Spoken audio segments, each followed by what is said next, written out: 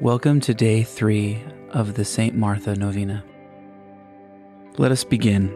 In the name of the Father, and the Son, and the Holy Spirit. Amen. St. Martha, I resort to thy aid and protection.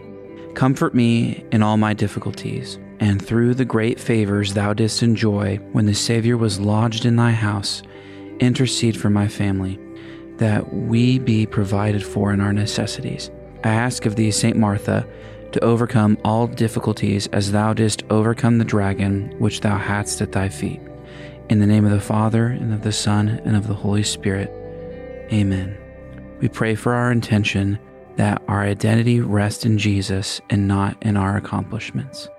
St. Martha, pray for us. Our Father, who art in heaven, hallowed be thy name. Thy kingdom come, thy will be done on earth as it is in heaven. Give us this day our daily bread, and forgive us our trespasses, as we forgive those who trespass against us. And lead us not into temptation, but deliver us from evil. Amen. Hail Mary, full of grace, the Lord is with thee. Blessed art thou among women, and blessed is the fruit of thy womb, Jesus. Holy Mary, Mother of God, pray for us sinners, now and at the hour of our death. Amen.